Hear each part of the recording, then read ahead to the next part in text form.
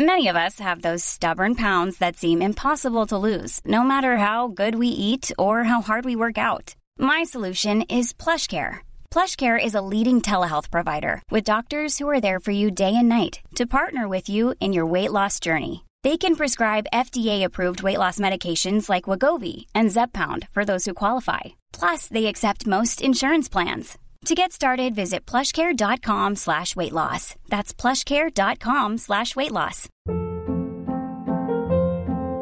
Hold up. What was that? Boring. No flavor. That was as bad as those leftovers you ate all week. Keke Palmer here. And it's time to say hello to something fresh and guilt-free. Hello Fresh. Jazz up dinner with pecan-crusted chicken or garlic butter shrimp scampi. Now that's music to my mouth. Hello Fresh. Let's get this dinner party started. Discover all the delicious possibilities at hellofresh.com.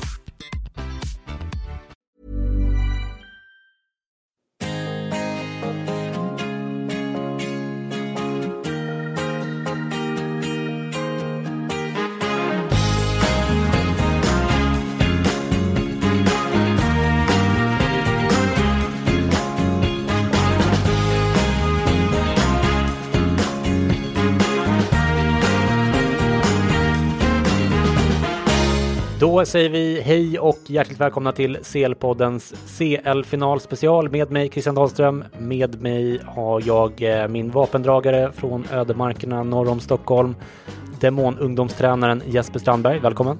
Tack så mycket. Vad har du haft för dig sen senast vi hördes? Nej, inte jättemycket. Jag har typ kopplat bort fotboll ganska ordentligt. Och såg min första match på ett bra tag här i onsdags när Chelsea slog Arsenal. Så det har varit skönt att koppla bort fotboll för någon vecka i alla fall. Ja, själv har jag spelat en kortmatch, stukat handleden. Jag har också huggit på en liten förkylning och Jesper börjat trappa ner min antidepressiva medicin lagom till att Milan dessutom missade CL-platsen för 27:e året i rad och sparkade både Gattuso och Leonardo, så jag mår piss. Det låter mörkt. Mm. Blir du äcklad av mig för att jag är så självutlämnande? Nej. Okay. Däremot har jag lagat ett bra recept som jag gärna rekommenderar, som jag har i min matlåda här ute för övrigt. Nämligen Paolo Robertos penne alla arrabbiata, som är svingod, billig och som passar även den lite obegåvade kocken som du, Jesper. Hur låter det? Ja, men pasta är jag ganska bra på faktiskt. Måste jag. Det är du inte. Men du kan ju testa det receptet. Jag har också lyssnat på The Ron Burgundy Podcast. Rekommenderade inte jag den för några månader sedan i den här podden just? Jaså? Jag tror nästan det. Ja, det kanske var du som rekommenderade. Jag är osäker. Men det är ju Will Ferrells karaktär i Anchorman-filmerna. Yep. Och filmer är ju det enda populärvetenskapliga uttryck där jag har mycket stort förtroende för ditt kunnande och din smak, Jesper. Vad tycker du om de filmerna? Ja, men jag älskar ju både Will Ferrell i de flesta roller han gör och Anchorman. Ettan är ju en av de bättre som har gjorts. Tvåan lite sämre, men ändå fullt underbar. Mm.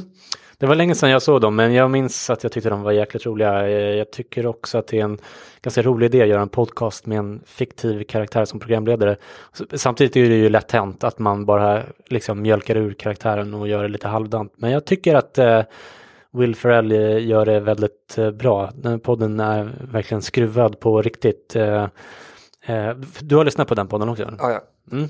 Jag tänkte ta som ett exempel på det från första avsnittet av första säsongen som precis har avslutats nu för övrigt, där de har true crime-tema med Dr. Scott C. Musgrove som gäst. Han är en riktig psykolog i Los Angeles och han får i det avsnittet då prata om psykopati bland annat, eller antisocial personlighetsstörning som det också kallas. Och Ron Burgundys sidekick i programmet, Carolina, insinuerar att Ron själv är psykopat, vilket jag tycker är roligt. Så här låter det. But some of them are quite successful. Fortune 500 companies actually look for many of the qualities of antisocial people to put into very high positions because they will take chances making decisions that you or I wouldn't want to take risks making. So So say someone, you're late for work twice in a row and someone takes their mug of coffee and when you turn around after apologizing, throws it at the back of your head, scalding your skin so you have to wear a weave and a wig for 6 months at your sister's wedding and you're a bridesmaid. I mean, this is a hypothetical that I would It's like. an absolute hypothetical. Okay. Without And it was a one-time thing. hypothetically, right? Okay. Because the hypothetical person in question didn't sleep for 3 days. Well, that actually is very interesting. You're bringing in an additional factor because at the first part of the story, I would have said that, And the person was hungry too. Okay. Yeah. Well, there are people who have extremely impulsive personalities and maybe a lack of ability to regulate their internal experience of emotions. So those people tend to act out more, but they're not a psychopath. No, but I would say that Thank you, Dr. Scott. But what I'm concerned about is someone Nick, do you hear that in the booth? Ganska roligt och skruvat, eller vad tycker du? Ja, verkligen. Jag tycker alla borde lyssna på podcasten. Men den är ju väldigt speciell, så antingen gillar man den eller så tål man den inte. Ja, precis. Nej, men jag tror att du har rätt i det. Nästan det roligaste tycker jag är reklamspottarna som är för deras sponsorer som är jävligt sjuka. Toapapper och försäkringar. Exakt. Okej, idag ska vi i varje fall snacka upp CL-final förstås. Det blir en lång finalspecial där vi ska jämföra lagen position för position. Du ska få berätta hur du tror att lagen kommer att lägga upp taktiken, Jesper, och vad man ska vara uppmärksam på för taktiska detaljer i soffan. Och vi ska självklart tippa slutresultatet, både du och jag. Dessutom har jag ringt upp ett antal profiler som varit med i podden på ett eller annat sätt under den här säsongen för att fråga var och en av dem vilka de tror vinner i finalen och varför. Det är 10 namn som vi portionerar ut under avsnittets gång. Du får pö om pö välja namn från den listan som du har fått utskriven framför dig, Jesper, med en penna där du får bocka av dem själv. Så när jag säger till så tänker jag att du tar profiler från listan så ringer vi upp dem. Låter det skoj? Det låter jättekul. Då vill jag att du med en gång väljer 2 namn från den listan så ringer vi upp dem. Ja, men då kör vi en från Aftonbladet och en från Expressen. Så vi kör Patrik Syk och Sebastian Mattsson. Bra val. Då kör vi. Det känns ju fruktansvärt att säga det, men jag tror faktiskt att Liverpool vinner. Men det känns aldrig bra att tippa Liverpool som segrare till någonting. Det är jättejobbigt. Men jag tror av den anledningen jag tycker Liverpool har ett bättre lag än Tottenham. Ett mer komplett lag. En bättre backlinje. Något vassare anfall. Det är ju centralt på mitten som Spurs har övertaget med Eriksson och Dele Alli. Nu är det ett frågetecken kring Winks. Om han får plats. Det är en spelare som jag tyckte var bra under säsongen. Men det är väl den första anledningen. Jag tycker helt enkelt att Liverpool har ett bättre lag. Liverpool har dessutom slagit Tottenham 2 gånger den här säsongen redan. Både hemma och borta. Jag tror också just det här att Liverpool faktiskt spelade en Champions League-final förra året. Då var känslan väldigt mycket wow, vi lyckades ta oss hit. Kan vi klara någonting mot Real Madrid så vore det fantastiskt, men det kändes som en seger bara att vara där. Så känns det absolut inte den här gången. Jag tror att det finns ett helt annat fokus i laget nu. Jag tror däremot att det är en känsla som skulle kunna smyga sig in hos Spurs, framförallt på tanke på hur dramatiskt det har varit både i kvarts och semifinal för dem. Men med det sagt så är det ju liksom långt ifrån något givet eller att Liverpool skulle vara någon överlägsen favorit. Så är det ju inte. Utan jag håller väl det 60-40 fördel till Liverpool. Vilket lag vinner CL-finalen tror du och varför? Jag tror att Liverpool vinner. Alltså i ligan när Liverpool har mött Spurs så har det varit väldigt tajta matcher. Om jag minns rätt så har det varit 2-1 matcher. Och Spurs är uppenbarligen inte ett motstånd som Liverpool är så förtjusta i. För att de är ett av få topplag som kan matcha Liverpool i energi och löpvilja och attityd och så. Men jag tycker att om man kollar på den övergripande trenden så känns det som att ingenting skulle kunna stoppa Liverpool från att vinna den här titeln. Jag tycker hela deras utveckling den här säsongen pekar på att de ska ha en stor trofé säsongen summeras. Plus att jag tror också så här att Spurs-fansen eller Spurs-spelarna är efter den här sinnessjuka vändningen mot Ajax. Det är lite som med Derby i playoff-dramat i Championship. Alltså de är så nöjda med att ens har tagit sig till final att de betraktar det i sig som en trofé. Och det är liksom aldrig bra för motivationen. Medan Liverpool, för dem är det old news, för alla spelare har varit i Champions League-final. Det har varit för ett år sedan. Så för dem är det betydligt viktigare med en finalseger. Spurs är redan nu relativt nöjda, tror jag. Och mätta, tror jag. Så Liverpool är inga storfavoriter. Pochettino är en jätteduktig taktiker. Pochettino vet hur man ska spela mot Klopps Liverpool. Vet hur man gör det svårt för Klopps Liverpool. Och Harry Kane lär väl vara tillbaka, vad man kan se. I alla fall som supersub. Så jag tror det kommer bli tufft, men jag tror Liverpool kommer ta. All right. Du, jag inser nu att jag har en bonusfråga till dig. Hit me. Hur kommer din relation till Pontus Weinemo att påverkas ifall Liverpool vinner? Ja, alltså jag försöker ju även i vanliga fall undvika kontakt med honom.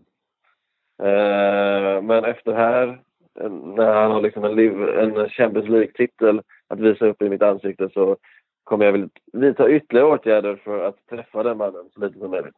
För att han kommer ju vara fullständigt odräglig. Samtidigt så måste jag heja på hans lag. För att det finns ju inget värre scenario i livet än att Tottenham har en Champions League-titel. Så det här är en väldigt obehaglig final på väldigt många sätt. Och skulle jag få önska helt fritt så skulle den inte spelas. Då skulle båda lagen stängas av eller någonting. Och så skulle City gå till Ajax eller någonting. Eller Barca. Men det kommer inte hända. Så då får jag väl hoppas på Liverpool. All right. Bra val, Jesper. Därmed tänker jag att vi ska göra vår jämförelse av de förväntade startelvorna position för position, som vi gjorde förra året inför finalen då också. Men innan vi gör det så måste vi förstås titta på läget i lagens spelartrupper. Vi har inga avstängningar inför finalen, och ser vi till skadeläget och börjar i Tottenham så har det varit lite frågetecken kring Winks, Vertonghen, Davinson Sanchez och Harry Kane. Alla är dock tillbaka i träning, och så här sa Harry Kane i en intervju i måndags. I'm feeling good, I'm feeling fit. It's been a kind of a weird couple of weeks because of course we're normally used to playing every 3-4 days, and we've had a bit more time to prepare for this one. So I guess kind of the pressure will start to build as the game gets closer, but for us we've made sure we've prepared for everything over the last couple of weeks so that we can enjoy this week and be free and just use as much energy as we can on Saturday. Mauricio told in the press conference that you started to work on Friday. Do you think that you're going to be ready for the final? Well, that's down to the manager. Of course, I train Friday, train Saturday. I'll train this week and I feel good. So, but of course, all them decisions come down to the manager and who he wants to pick and who he feels fit and ready to play. So, from my point of view, I feel good. So we'll just see how this week goes and go from there. Harry Kane har alltså tränat i 1,5 vecka ungefär med laget till lördag imorgon. Vi räknar väl definitivt med att han startar, eller hur tänker du? Ja, verkligen. Det här är ju Tottenhams viktigaste match på många år, så det är klart att Harry Kane, om han kan gå på båda benen så står han på planen när det blåser igång. Ja, det kanske låter som en ridiculous fråga, men det har ju faktiskt spekulerats i att de ska så här vila honom, eller att de ska ha honom som supersub eller så här, för att han inte är i, men det tror jag inte ett piss på, ärligt talat, utan han startar. Det Ja, det får man väl äta upp då, men det känns ganska säkert. Ja. I Liverpool då så har det funnits frågetecken för Firmino och Naby Keita. Firmino verkar vara helt fit, medan Naby Keita tvärtom enligt Klopp definitivt missar finalen. Hur stort avbräck är det för Liverpool, tycker du? Keita? Nej, han har ju inte varit någon bärande spelare i det här Liverpool-laget, och jag ser inte honom som första sub ens på innermittfält, eller på mittfältet hos Liverpool. Så. Men det är klart att ju bredare bänk desto bättre. Men och han har ju lite egenskaper som andra spelare på bänken inte riktigt har, men det förutsätter ju också att han kommer upp i nivå och i bra form, och det har inte varit mer än stötvis under säsongen. Yeah. Så att, nej, men jag tror att jag köper ditt resonemang där. Vi har också vridit och vänt på vilka startelvor som respektive lag kommer att ställa upp med för att då kunna jämföra med varandra. Vi har även fått hjälp av er lyssnare på Twitter. Så här är elvorna som vi tillsammans tror kommer att starta. Vi börjar med Liverpool eftersom det är en betydligt mer given 11 än Spurs. Berätta Jesper, hur tror vi att Liverpool ställer upp? Så som vi har diskuterat så tror vi på, vi vet väl att Alisson börjar i mål. Backlinje med Alexander-Arnold, Matip, Van Dijk och Robertson. Yep. Henderson, Fabinho och Milner på mitten. Och sen såklart Salah, Firmino och Mané på topp. Exakt, och det största, eller kanske egentligen enda stora frågetecknet här är ju huruvida Wijnaldum startar istället för Milner eller inte. Där skrev både LFC-poddens eminenta Robin Bylund och Jack Sirenius på Twitter att de trodde mer på Wijnaldum, men att de inte heller tänker att det är självklart att det blir så. Du och jag tror ju lite mer på Milner helt enkelt på grund av rutinen, men också lite grann på grund av att Wijnaldum är en liksom rivigare spelare att byta in ifall det behövs. Och det har ju funkat tidigare i Champions League. Exakt, precis. Han gjorde ett superinhopp i semifinalen. Men jag såg att Thomas Nygren, en annan Liverpool Twitter-profil, slängde upp möjligheten i alla fall att Klopp väljer att starta brunkartrean eller presstrean om man så vill, där Fabinho bänkas och Wijnaldum, Henderson och Milner alla tre startar. Det känns ju som det alternativ som Liverpool-fans helst av allt vill slippa. Tror du att de kan vara lugna, eller kan det bli en sån uppställning? Det är klart att det kan bli en sån uppställning, men jag känner ändå att Klopp har mycket förtroende för Fabinho och att han kommer starta i alla fall. Och att frågetecknet mer ligger på om Wijnaldum eller Milner startar. Exakt. Ja, men vi ser till Tottenham istället då. Och där tänker vi att de startar med Lloris i mål förstås.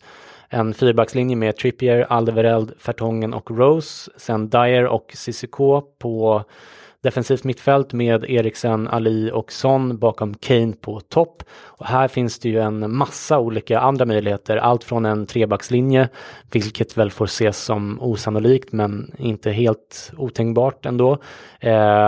Till en rakare 4-3-3 då, eller kanske 4-3-2-1 och så vidare.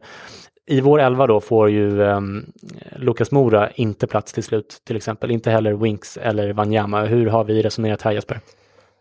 Nej, men vi tror väl att Pochettino kommer vilja ha mycket löpstarka spelare och kanske lite mer muskler centralt inledningsvis. Och att det gör att Dyer och Sissoko startar. Sen tror vi väl ändå att Son går före Moura i hierarkin när det kommer till sådana här matcher. Även om Lucas har varit extremt betydelsefull för dem i Champions League, så är ändå Son på en annan nivå både i våra och troligtvis i Pochettinos ögon också. Ja, precis. Han har ju han är mer stabil och högre lägsta nivå och känns som en mentalt kanske starkare, lite mer ledarfigur. Det såg vi inte minst när Kane var borta nu och sådär. Samtidigt så är ju Lucas Moura, även om han har gjort bra matcher från start också, så är han ju liksom nästan urtypen för en supersub också.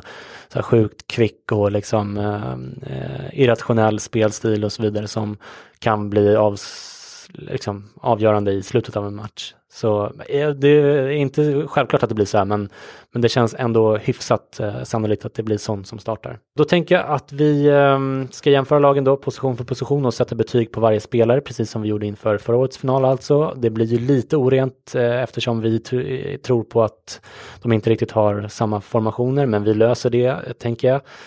Och vi börjar med målvaktspositionen där jag ger Lloris en stark 3 och Alisson en 5. Vad sätter du för betyg, Jesper? Alisson är en solklar 5.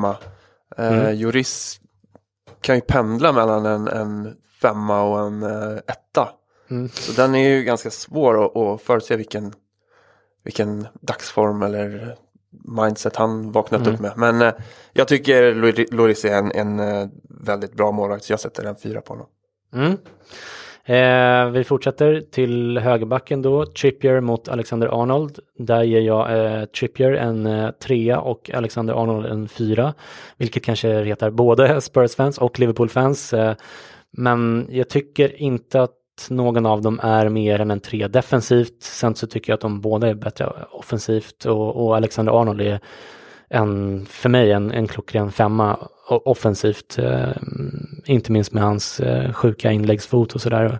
Och hans speed och allt möjligt. Men köper du de här betygen, eller vad vill du sätta för betyg på de här två? På Trippier så kan jag gå med på en 3.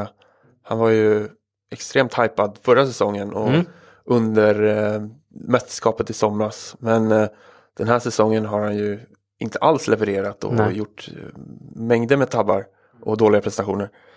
Så en 3 kan jag absolut sätta på honom. På Alexander Arnold så det finns inget annat än en 5 på honom, tycker jag. Jag tycker han har varit en av men kanske topp 3 högerbackar i världen i år, och då är man uppe på en 5. Ja, men jag är kanske beredd att överväga att ändra där. Men vi fortsätter i vilket fall som helst till första mittbacksplatsen. Och där är det Alderweireld mot Matip. Och Alderweireld tycker jag är en annan spelare som är lite i gränslandet mellan en stark 4 och en svag 5. Jag sätter en stark 4 på honom. Matip har ju varit liksom 5+ bra i ett par matcher under våren som man har sett. Men totalt så tycker jag att han är kanske en stark 3 eller möjligtvis en svag 4 sett över en säsong. Är jag för snål även här, eller hur sätter du betygen för de här två? Alltså på Alderweireld så kan jag hålla med om en 4. På Matip så individuellt sett så tycker jag kanske han är en 3. Men så bra som han funkar tillsammans med Van Dijk och hela Liverpools försvarsspel så höjer det både honom och Liverpool. Så jag sätter en 4 jag med på Matip. Jaså, okej. Vi fortsätter till den andra mittbacksplatsen. Vertonghen mot Van Dijk. Vertonghen är en som spelar som jag också tycker är gränslandet mellan en 4 och en 5. Kanske... men jag vill sätta en 5, men jag tror att jag sätter en superstark 4 på honom också. Van Dijk är ju en klockren 5 såklart. Vad säger du? Men jag håller med. 4 på Vertonghen och 5 på Van Dijk. Van Dijk är ju... Ja, den är ju solklar. Det hade man kunnat sätta en 6, så hade man kanske gjort det. Men 5 är max här, och då blir det en 5. Vi fortsätter till vänsterbacksplatsen då, där vi har Rose mot Robertson.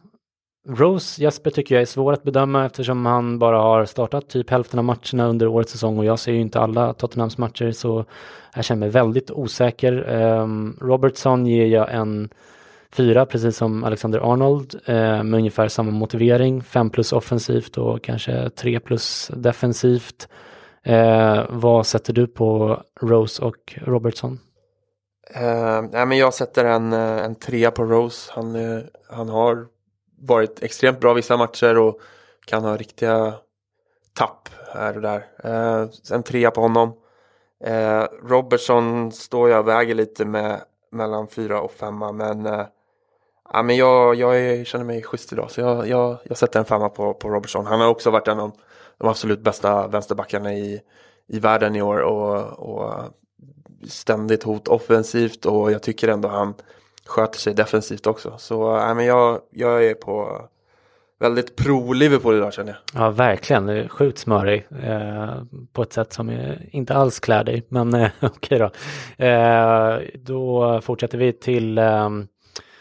Eller förlåt, vi ska göra så här. Innan vi fortsätter till mittfältet så tycker jag att det har blivit dags för dig att välja 2 nya profiler att ringa upp. Och vilka 2 tänker du välja den här gången? Ja, men jag tycker vi kör en likadan som förra gången. En duell mellan Aftonbladet och Expressen. Så vi kör vår vän Frida Fagerlund och Therese Strömberg. Ja, alltså det är inte så på något sätt att jag tycker att de är fullständigt överlägsna, men det är väl svårt att inte säga att Liverpool är favoriter ändå. De har ju haft en fantastisk säsong, var den enda klubben som kunde matcha Manchester City, bevisade mot Barcelona att de kan vinna och vända en sån match trots att de inte har sina bästa stjärnor med. Så att jag tror att det är kollektivet som Jürgen Klopp har skapat kommer att besegra Tottenham. Och på sätt och vis så kan jag väl tycka att det är välförtjänt med tanke på vilken säsong de har haft. Och så ändå så lyckades de inte knipa Premier League-titeln. Så då får de kanske möjligtvis trösta sig med en CL-titel istället, och det är inte fy skam. Vilket lag vinner CL-finalen tror du, och varför? Jag tror att Liverpool vinner den. Framförallt tycker jag att Liverpool är ett bättre lag. Jag tycker att Liverpool har bättre spelare och de har visat upp mycket, mycket mer av en kontinuitet över hela den här säsongen. Både i ligan men också i Champions League. Och det känns någonstans, det blir lite flummigt också och inte jätte analytiskt när man säger så här. Men någonstans är känslan att det är Liverpools tur också efter det som hände i Champions League-finalen förra året, och de har ändå lyckats ta sig till final för andra året i rad. Och de var så enormt snubblande nära den där ligatiteln också. Så känns det, inte bara det att jag tycker att de är och ska vara bättre, så tycker jag att känslan är att det är deras tur helt enkelt.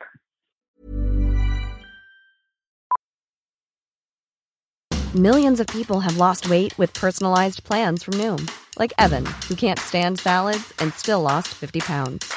Salads generally for most people are the easy button, right? For me, that wasn't an option. I never really was a salad guy. That's just not who I am. But Noom worked for me. Get your personalized plan today at Noom.com. Real Noom user compensated to provide their story. In 4 weeks, the typical Noom user can expect to lose 1 to 2 pounds per week. Individual results may vary.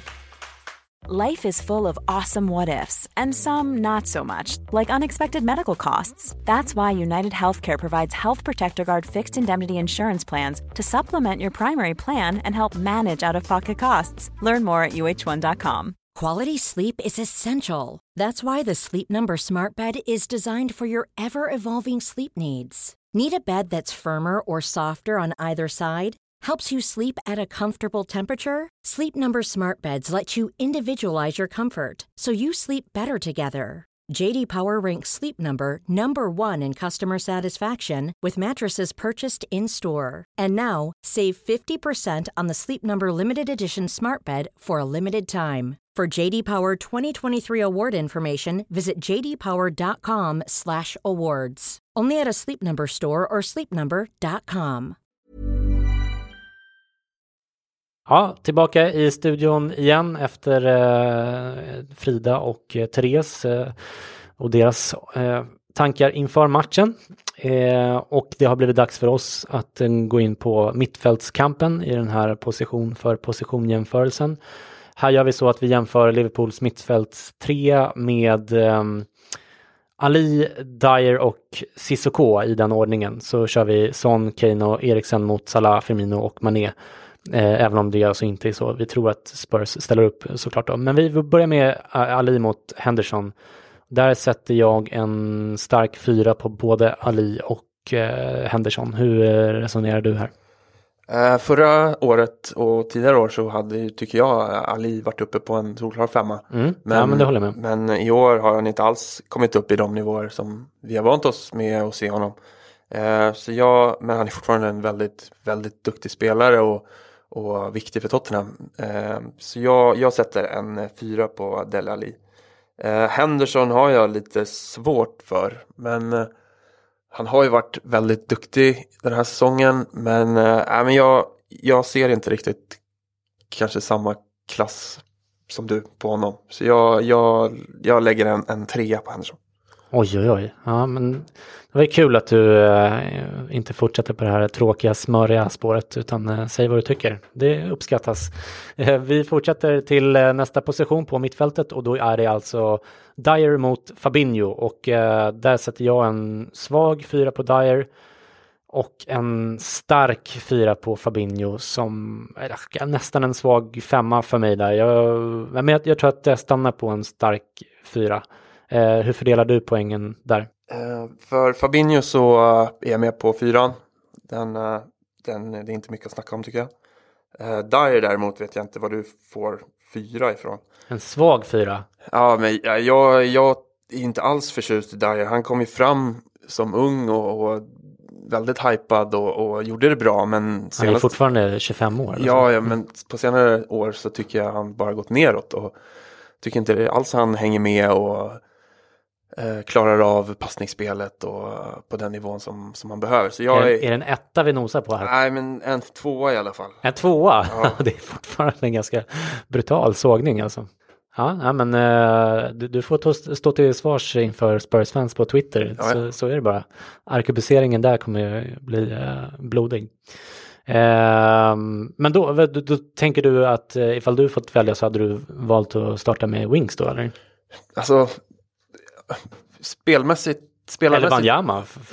så gillar jag ju Wings mer, men jag tror att Pochettino ändå vill ha de muskler och ben som Dyer ger. Wanyama är jag inte jätteförtjust i heller, så det står väl mellan 2 onda där. Om inte Wings nu får spela. Och som du, kanske föredrar. Vi fortsätter till nästa position, som är då Sissoko mot Milner. Sissoko fick ju den nyinstiftade utmärkelsen Tottenham Hotspur Legends Player of the Season Award. Långt namn i veckan. Jag sätter honom som en stark 4. Milner är jag ju oerhört glad i, men han har ju spelat lite mindre i år och varit lite mindre avgörande i spelet också, så jag ger honom en stark 4. Ja, men jag håller helt med om dina betygssättningar och sätter 4 på båda. Milner vet man vad man får, och det är alltid på en hög nivå. Sissoko har ju verkligen växt in i det här Tottenham och blivit en riktigt viktig spelare, så han förtjänar också en 4. Ja, starka 4 för mig, men båda riktigt bra. Då fortsätter vi. Vi ska köra topptrion, men återigen så gör vi ett litet avbräck för att du ska beta av listan av härliga profiler. Vilka väljer du den här gången? Ja, men vi kör vår resekamrat från Liverpool, Robin Bylund. Ja. Och Axel, som tydligen är del i den här podden men inte dyker upp så ofta. Nej, precis. Han kör ju PL-podden på Viasat, som ni med fördel lyssnar på. Axel ringde jag upp häromdagen, och då befann han sig på stranden på Mykonos, Jesper. Inte fel. Nej, precis. PL-podden går bra.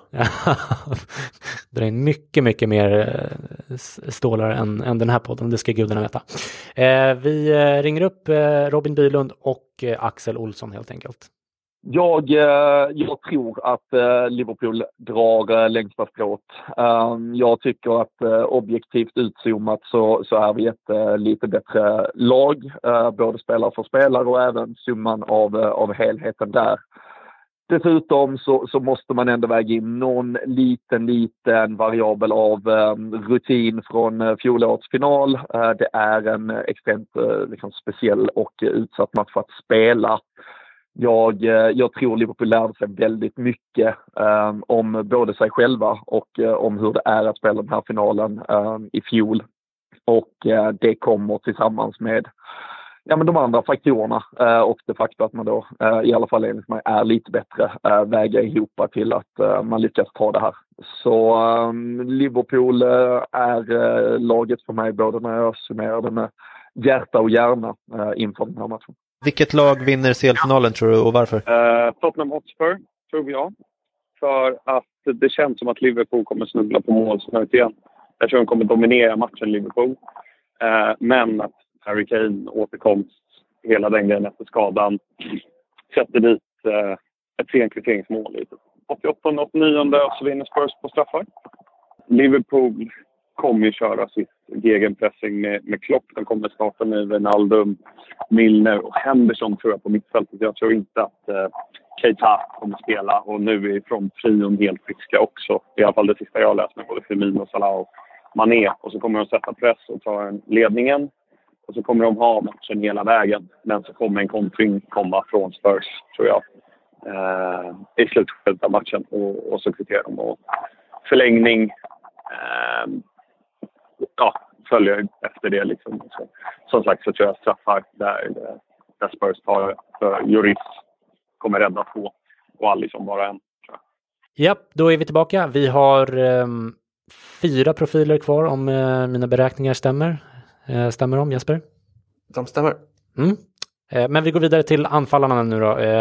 Och då kör vi Eriksen mot Salah. Och här sätter jag en 5 på båda två. Tycker inte att det är särskilt svårt. Nej. Vad tänker du? Nej, de är båda världsklass och något annat än 5 går inte att sätta tycker jag. Nej, dålig dynamik här men det känns ganska okontroversiellt. Vi fortsätter till centrala anfallare och där har vi Kane mot Firmino och det är ju självklara 5 för båda här med. Eller vad säger du? Ja, verkligen. Eftersom jag håller ju Kane högre men 5 är det högsta man kan säga och Firmino är där uppe också. Sista platsen i den här jämförelsen då, där har vi Son mot Mané och här hade jag i början av säsongen gett Son en 4 eller en stark 4 möjligen, men jag tycker att han förtjänar en svag 5 till och med efter den här starka säsongen han har haft, inte minst när han liksom har axlat ansvaret som ledare för laget när Kane har varit borta och så vidare. Och Mané tycker jag är en lika självklar 5 som Salah och Kane och Firmino och Eriksen. Vad säger du om Son och Mané, Jesper? Nej, men jag håller med dig. Det här är ju båda 2 spelare som har växt under säsongen. Eller växt från förra säsongen. Och båda är uppe på 5 båda 2. Okej, sist ut ska vi sätta betyg på tränarna också, precis som vi gjorde förra året. Då satte vi 5 på både Zidane och Klopp. Och det blir likadant i år för min del i alla fall, varsin 5. Är du med mig där också? Jag är helt med dig. Då ska vi se, om vi ska summera så har jag fått ihop totalt 49 av totalt 60 poäng för Tottenham, tränaren inräknad, och 53 av 60 totalt för Liverpool. Förra året då, om ni minns det, så fick Real 54 poäng och Liverpool fick 50 av 60 poäng. Så Liverpool har hoppat upp 3 poäng och Tottenham har i princip samma som Liverpool förra året. Så där har ni styrkeförhållandena i min betygssättning i alla fall. Hur många poäng fick du ihop för de olika lagen, Jesper? Nu måste jag räkna lite här. Jag lägger in lite pausmusik här i efterhand så att lyssnarna inte störs av det här. Ja, tack.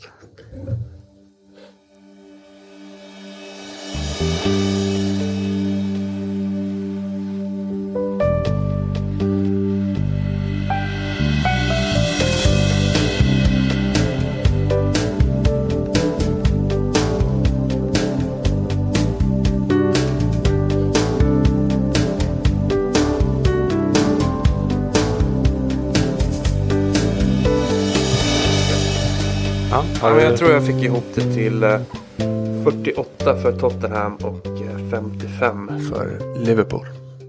Jäklar, ja just det. Ja, men du såg det i Dyer så att det sjöng om det, så det var kanske därför det blev så. Tack så mycket för det, Jesper. Och med det sagt så har det blivit dags att ringa upp 2 nya profiler innan vi går vidare. Vilka 2 väljer du den här gången, Jesper? Ja, men vi kör vidare på Allan Youssef och Makoto Asahara. Ja, grymt. Allan Josef får representera lyssnarna i det här avsnittet och även lite grann för att vikta upp Liverpool övertaget i profiler så att säga. Så Allan Josef håller på Tottenham och sen vad sa du, Makoto Asahara, ytterligare en Aftonbladet-profil numera. Yes. Då kör vi på dem. Oddsmässigt så är ju Liverpool stora favoriter, men jag måste nog ändå säga att jag tror på Tottenham. Och anledningen är ju egentligen, de flesta som lyssnar på din podd har ju koll på liksom hela Tottenhams resa den här säsongen. Allting började med liksom 1 poäng efter 3 matcher i gruppspelet och sen kommer de här vändningarna mot PSV där på slutet och avgörandet mot Inter på slutet och viktiga 1-1 målet på Camp Nou. Så och även kvartsfinalen mot City liksom, det är helt sjukt att det händer. Att man avgör, eller att de avgör i 93-4 minuten, men det blir liksom avblåst på grund av offsiden och även mot Ajax den här vändningen. Så jag tror att det finns någonting i luften där. Jag tror att det finns någon känsla hos Tottenham-spelarna att allting går att göra. Liksom. De har inte så mycket att förlora. De har varit uträknade varenda match i princip, men ändå står de där i finalen. Så jag tror det här kommer att avgöra lite grann till deras fördel. Plus att vad det verkar så är Kane kommer vara spelklart i finalen. Jag tror också att det är en jättestor fördel för dem. Det blir en boost i hela laget. Så det är väl lite så, men hoppas jag inte har fel i alla fall. Vilket lag vinner CL-finalen tror du och varför? Om man tittar på vilket lag som är bäst eller som känns starkast så är det ju Liverpool. Men jag kan inte hjälpa att svara annat än Tottenham. För det känns som att den här CL-säsongen har ju varit så pass galen med de vändningarna, den dramatiken, alltihopa som har varit. Så att en sån Champions League-slutspel ska ju ha en final som kanske är ganska ologisk. Och mot logiken så tror jag att Tottenham på något sätt löser det. Om man ska ge någon sorts försöka förutspå matchbilden, och känns det som att det är ett Liverpool som kommer att styra och föra spelet, känns det som. Tottenham som kanske är medvetna om att de är något av en underdog men ändå också vet vad Liverpool kan göra. Harry Kane kommer ju chansas att spela från Tottenhams sida. Känns ju ganska säkert. Hur bra form är han i? Det har man ingen aning om, men jag är ju tveksam på att se att han ska leverera något liksom anmärkningsvärt. Men ja, vad ska vi säga? Säg att det blir 2-1 Tottenham efter en nervkittlande förlängning då. Moussa Sissoko avgör i förlängningen. Vi har 2 profiler kvar på listan, men nu har det blivit dags för dig att ge din taktiska analys av den här matchen. Jesper, om vi börjar med Tottenham, hur tror du att Pochettino kommer att lägga upp sin matchplan från start och hur tror du att han kan komma att förändra den under matchen? Alltså som vi har varit inne på så, eller kanske vi inte har, men jag tror ju att både vi och Pochettino förväntar sig att Liverpool ska gå ut hårt och aggressivt i den här matchen från start och försöka ta över den från början. Och därav att vi har gissat att Pochettino satsar på lite muskler på centralt mittfält och försöker hålla Liverpool stången och satsa mer på kontringar. Man har ju extremt duktiga kontringsspelare i både Son och Kane och så vidare. Sen har man ju även Lucas som vi har varit inne på som en optimal spelare att kunna slänga in med sin rapphet och kvickhet. Så jag tror att Tottenham kommer börja mer avvaktande, försöka och hålla tätt i början för att sen kanske växa in i det. Eller om Liverpools press håller i sig att kunna ställa om och såra Liverpool på kontringar.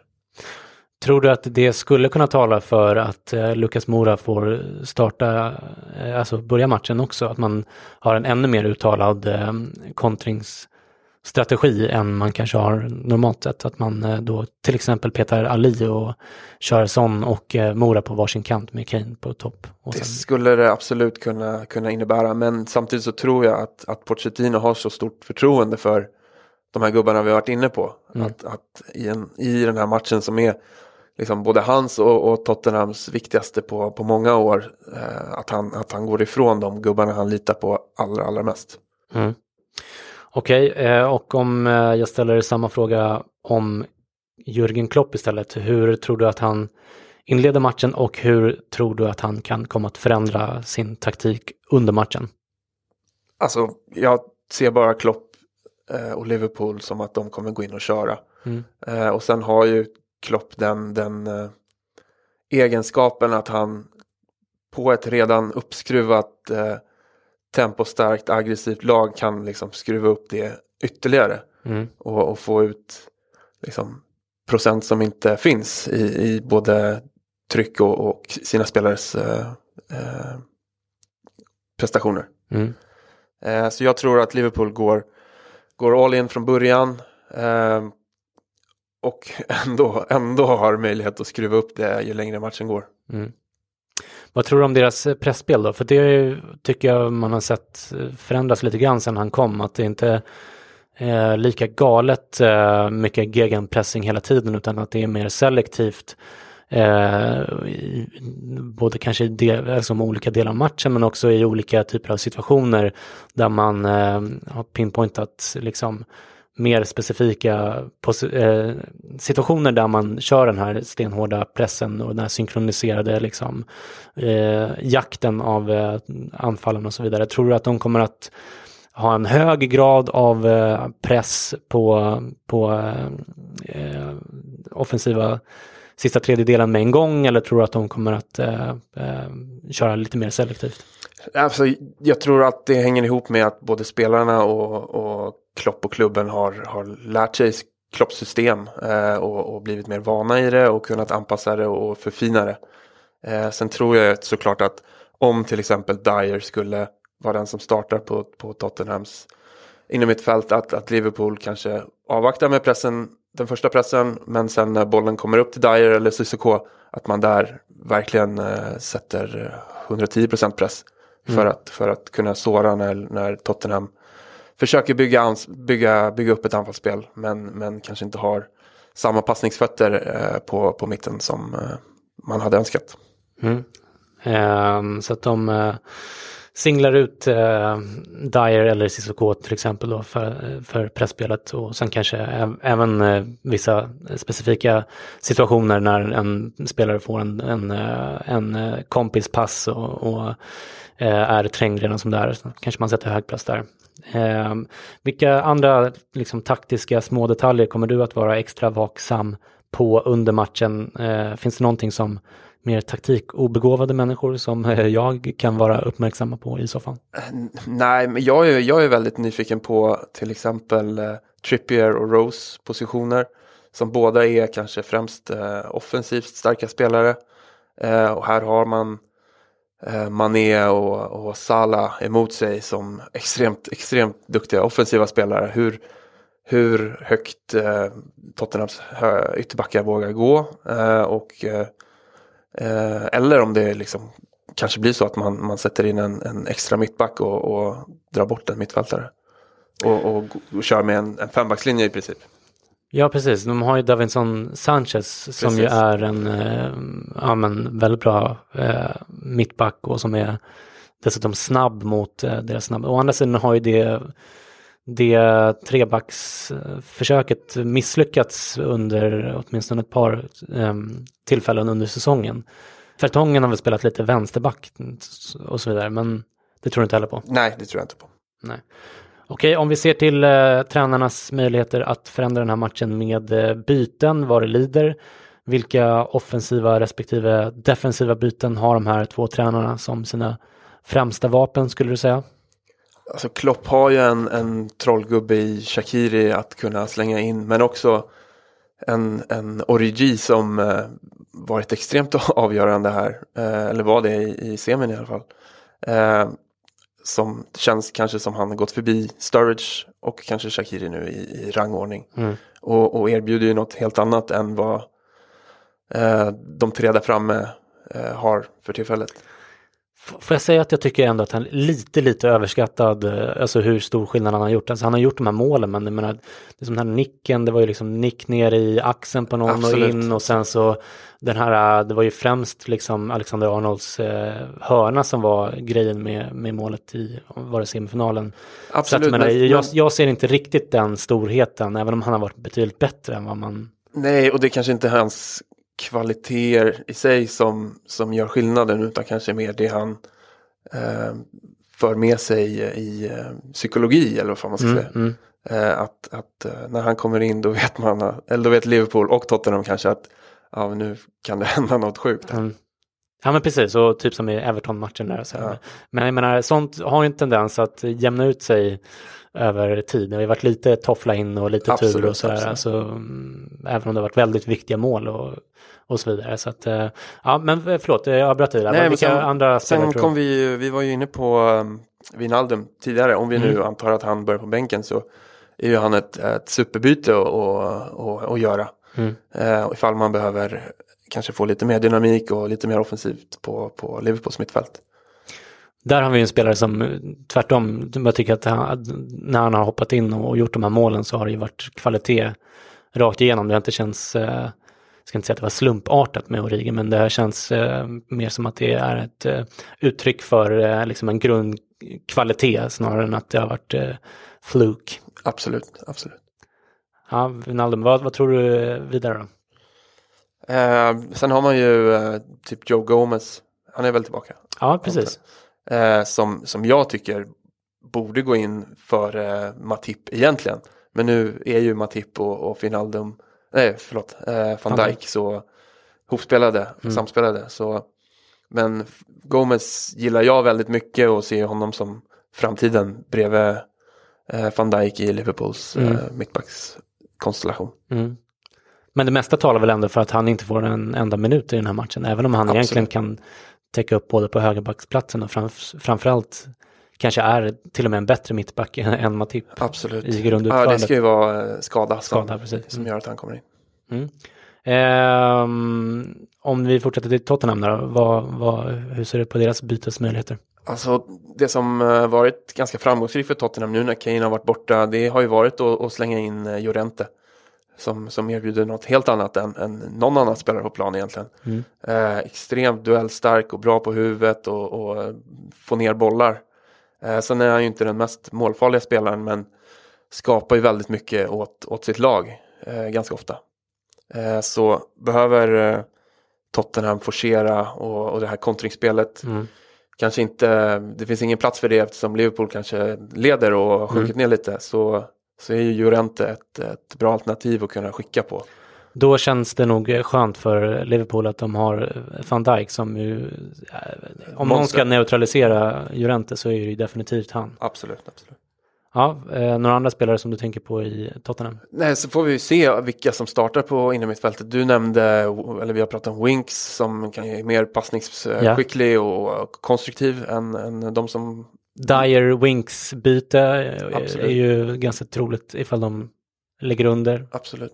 Och sen har vi en liksom ett fysiskt monster i Wanyama som kanske inte är mycket till fotbollsspelare och har väl ett obefintligt passningsspel, men extremt mycket muskler och löpstyrka på att kunna slänga in vid ledning eller något liknande. Davinson Sanchez finns ju där på bänken också. Utgår vi ifrån i vilka tänkbara scenarion tror att han kan komma in på plan?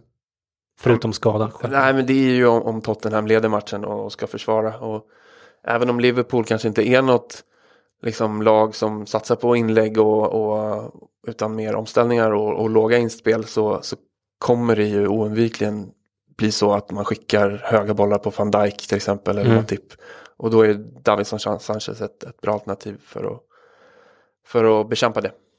Precis, då har de ju även de en ganska bra sköld i luftrummet där med Alvarez Vertonghen som också är nickstarka båda två. Absolut. Och Davinson Sanchez. Så ja, men det kan man väl absolut se framför sig. Något annat du vill lägga till kring taktiken innan vi börjar avrunda? Nej, men det ska ju, jag tycker också det ska bli kul att se. Vi pratade om Tottenhams ytterbackar, hur Liverpools ytterbackar agerar när när man vet att man har ett så kontringsstarkt Tottenham emot sig, hur högt man vågar gå. För både, som du har varit inne på, så styrkorna för både Robertson och Alexander-Arnold ligger i offensiven, där de varit väldigt bidragande, men får se om de vågar gå lika högt. Ja, vad tror du de kommer få för marschorder av Pochettino? Tror du att det kommer vara ganska låga utgångspositioner? Nej, jag tänker på Rose och Trippier. Tror att de kommer få instruktioner om att ligga ganska lågt i början av matchen och sen gradvis växla upp då? Eller? Det tror jag, absolut. Jag tror man vill se vad Liverpool kommer med innan man går alldeles för högt. Medan i Liverpools fall så tror jag att Klopp han går för det och skickar både Robertson och Alexander-Arnold högt på en gång. Absolut.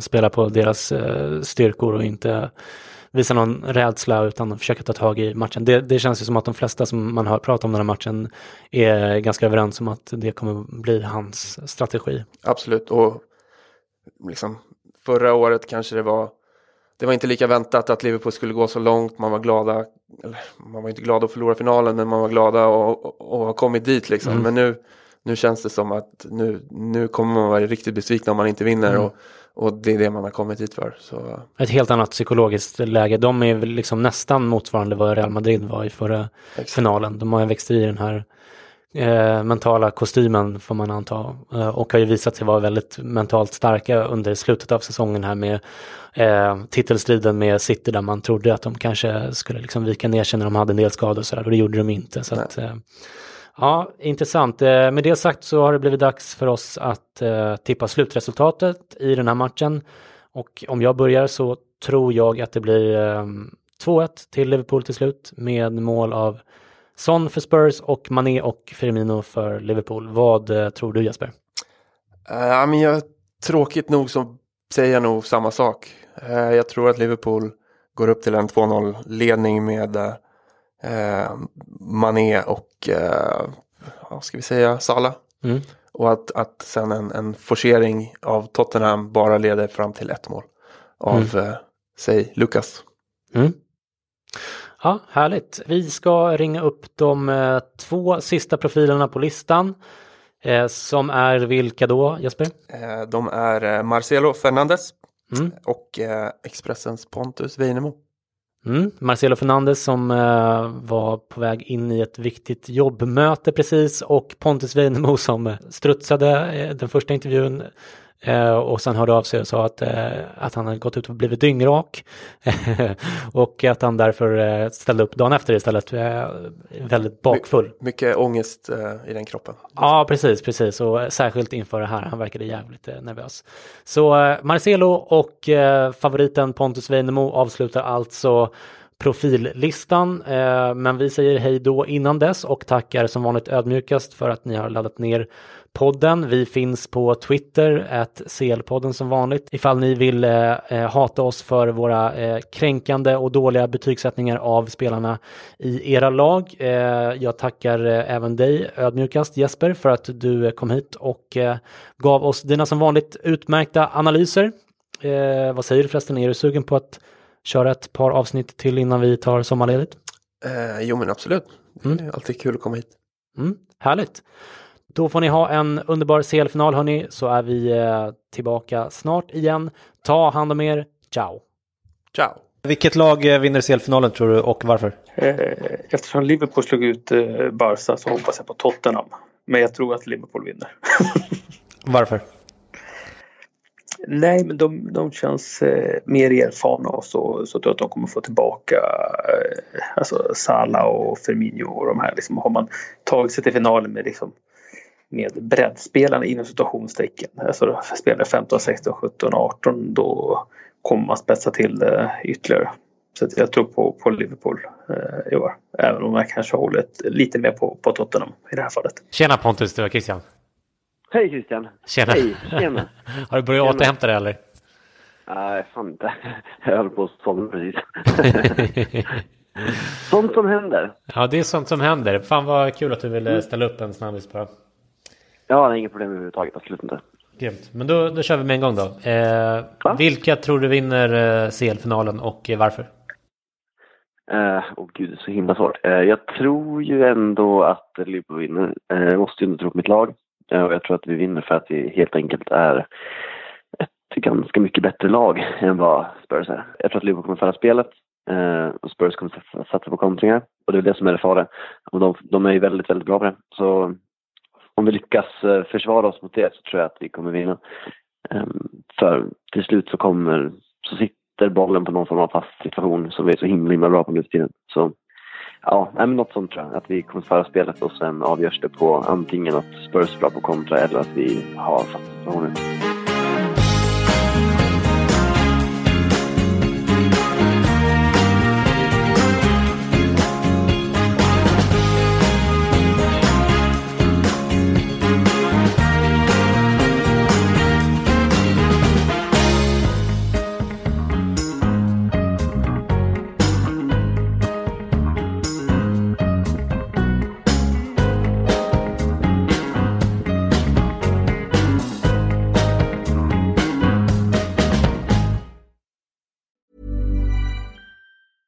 Ever catch yourself eating the same flavorless dinner 3 days in a row? Dreaming of something better? Well, HelloFresh is your guilt-free dream come true, baby. It's me, Keke Palmer. Let's wake up those taste buds with hot, juicy pecan-crusted chicken or garlic butter shrimp scampi. Hello Fresh. Stop dreaming of all the delicious possibilities and dig in at HelloFresh.com. Let's get this dinner party started.